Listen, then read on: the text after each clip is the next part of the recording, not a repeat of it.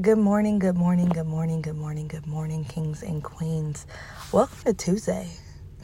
It's Tuesday, May the 30th, and you're still breathing, you're still moving, you're still fulfilling every purpose that you have set out to do. And that is utterly amazing. I know it's been a minute since, we've gotten to the point of being able to have discussions together, but guys, let me tell you, last week was solely on prayer and supplication and fasting. This week, we're finishing out the little bit of a fast, but we're also getting ready for our annual Feed the Homeless backdrop. That is this Saturday. And as you guys know, I am a woman who loves community service. Love it, love it, love it. And I'm going to do everything to support my community in so many different ways. But this year, I am proud to say that we have successfully acquired 500 bags, items to go inside them, food, essentials, etc., to feed 500 this Saturday. Last year, we did 107. So forgive me for being completely and utterly excited for what is about to come, because it's only going up from here, only. And it has been a struggle. It has been a process, but it has been a very humbling experience, something that I cannot take any credit for, because God did this without me having to beg and plead and cry.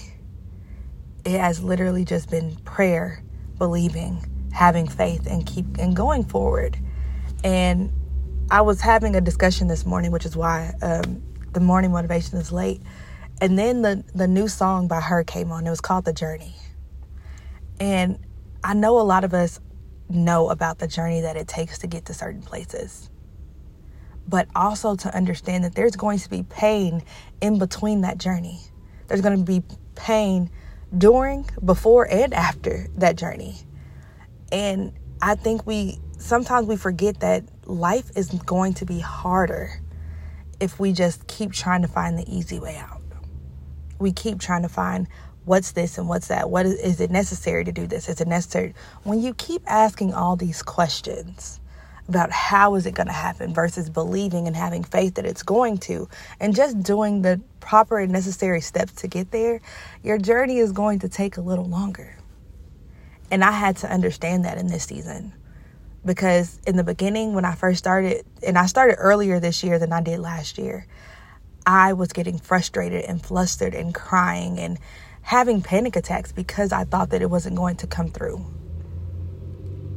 or that I wasn't going to have the funds. I wasn't going to be able to do this. I wasn't going to be able to do that. And as soon as I let go, as soon as I trusted the process, as soon as I had faith and kept moving and kept putting one foot in front of the other and telling myself positively that it's going to happen even if it doesn't. And even if it doesn't happen the way I want it to, it's going to happen in some shape, form, and fashion. And that is what truly mattered. Once I gave up all control and allowed something else to stand in its place, everything started to fall together. So I'm telling you, the journey is going to be hard. It's going to be tough. It's going to make you want to slap somebody or a couple people. But it's going to make sure that you get through it. It's going to make sure you get to the finish line. But you have to believe it too.